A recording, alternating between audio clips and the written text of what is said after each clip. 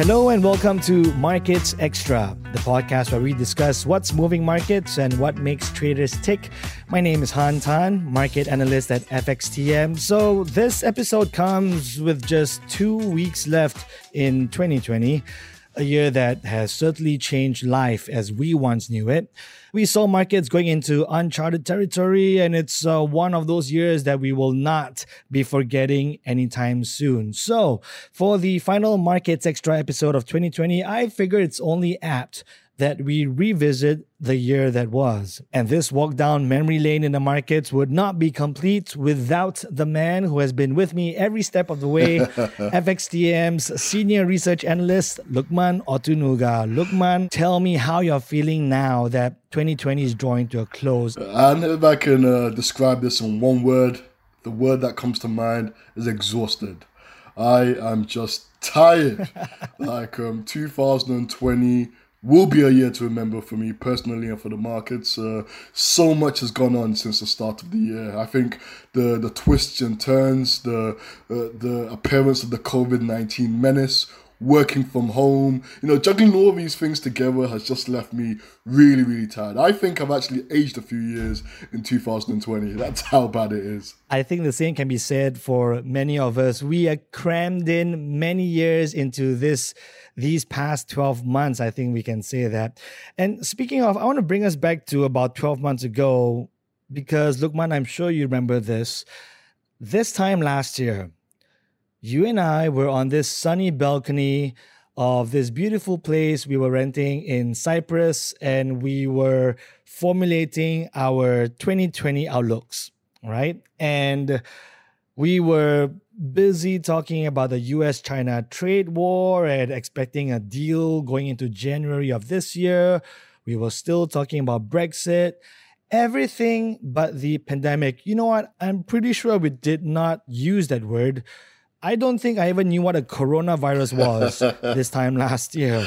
I mean, obviously, many of our expectations going into this year were just blown out of the water. It caught everybody by surprise. I remember that day like yesterday. We were talking about how US-China trade optimism, more Brexit, stock markets, pushing. Okay, stock markets did hit record highs, but for a different reason. The dollar being the king of the currency markets.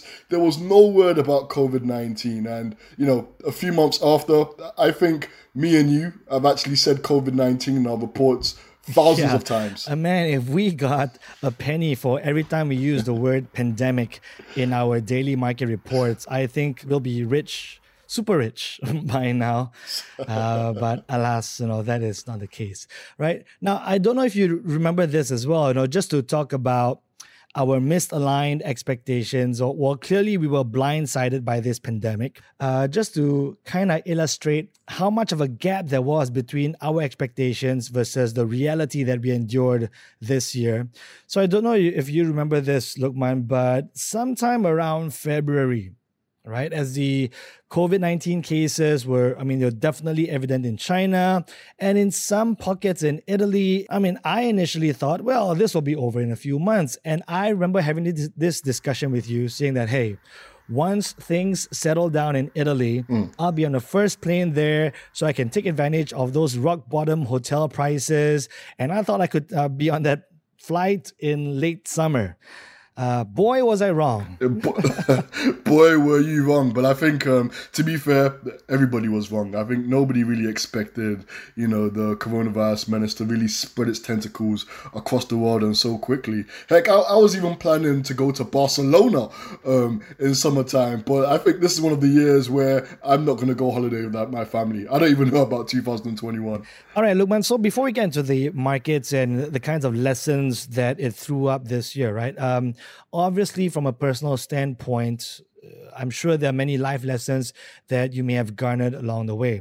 You're a family man. I know that's very important for you. So I bet that extra time spent with your family due to those lockdown measures, how would you encapsulate that work from home experience, buddy? Certainly, and before I start, I'm coming from a place of privilege. I'm really, really grateful.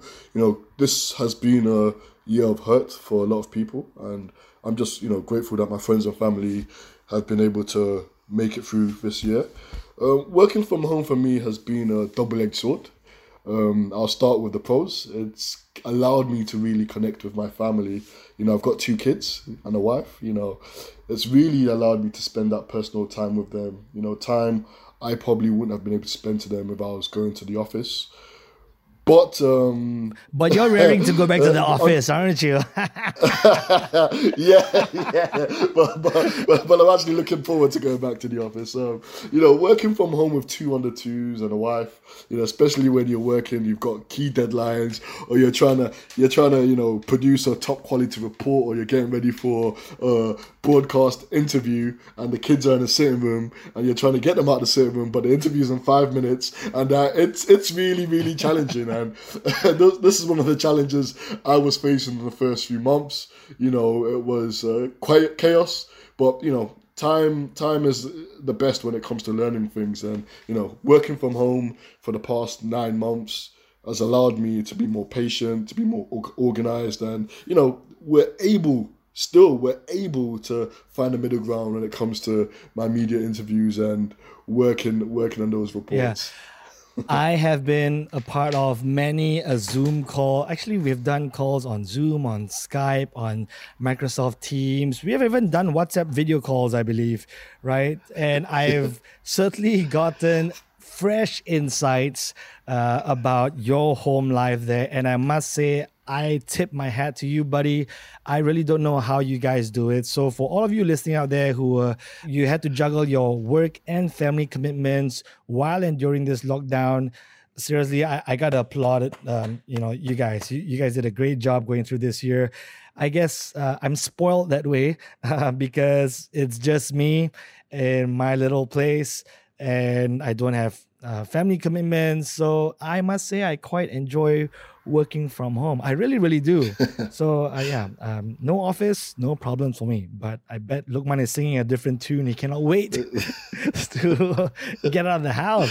Oh, tell me about it. Let's see. With the vaccine being released in the UK, and there's a lot of optimism over some sort of normality returning. Who knows? Probably I'll be back in the office before the end of Q1. Let's see. Indeed. Let's bring this conversation back to the markets then, because obviously we saw a year that where different asset classes went into uncharted territory.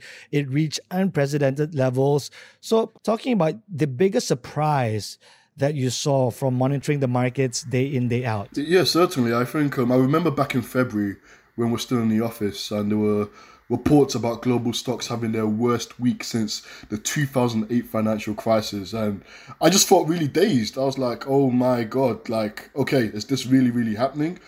And true, stock markets tumbled. They tumbled so badly all the way to mid-Feb. Then all of a sudden, like a phoenix rising from the ashes, global equity bulls made a return and just propelled stock markets back to pre-COVID levels and back to record highs. I think this has been the biggest surprise for me in 2020, because I'll be honest, I was one of the analysts that were heavily bearish in equity markets, that was screaming gloom and doom that, S&P 500 is going to conclude 2020 heavily negative, and look at where we are today. Indeed. And since we are doing our confessions here, I guess I'll jump on that bandwagon as well.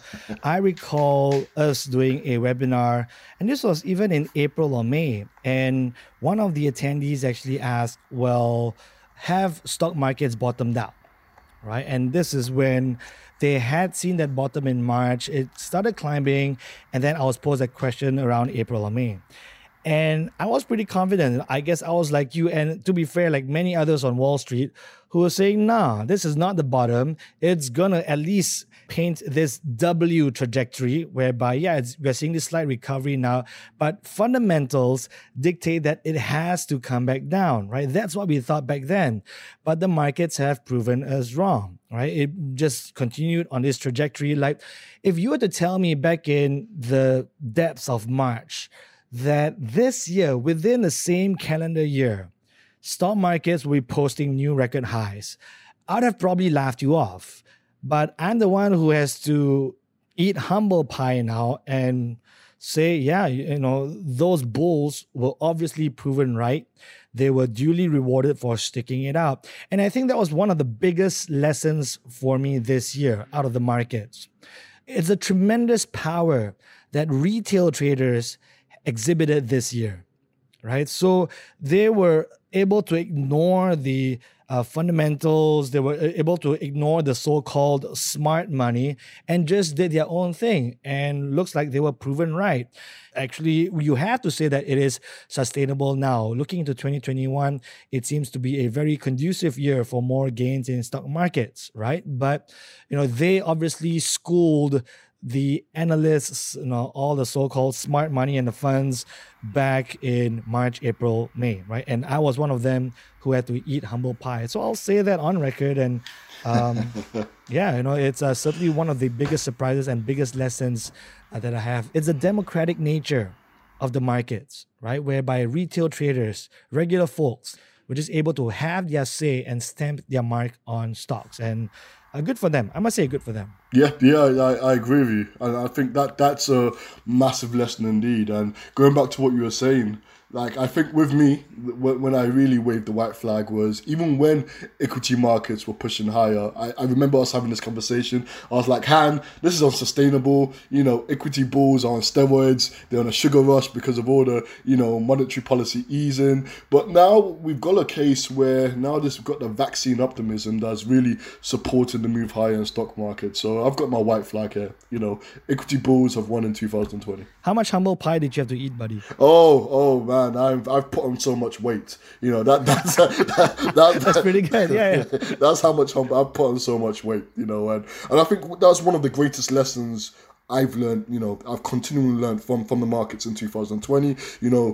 As an analyst or as a trader or participant of the market, you need to respect the unpredictable nature and the volatility in the markets. I think once you respect that, once all these crazy moves happen, you're more in line and ready for it. That's the biggest thing for me. Just respect the markets. Respect that the markets are going to be unpredictable. The markets are going to be volatile, and you may think something, but the market does what the market wants to do. Well said, Luqman.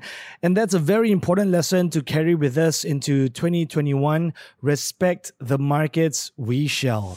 And we'll be with you throughout your journey in the global financial markets. And you can follow our daily market analysis on fxtm.com. And be sure to subscribe to this podcast, available on all of your favorite podcast platforms. In our next episode, we'll be sharing with you our outlook for the year ahead. And hopefully there won't be too many surprises next year. So until then, signing off for Markets Extra for 2020, I'm Han Tan for FXTM.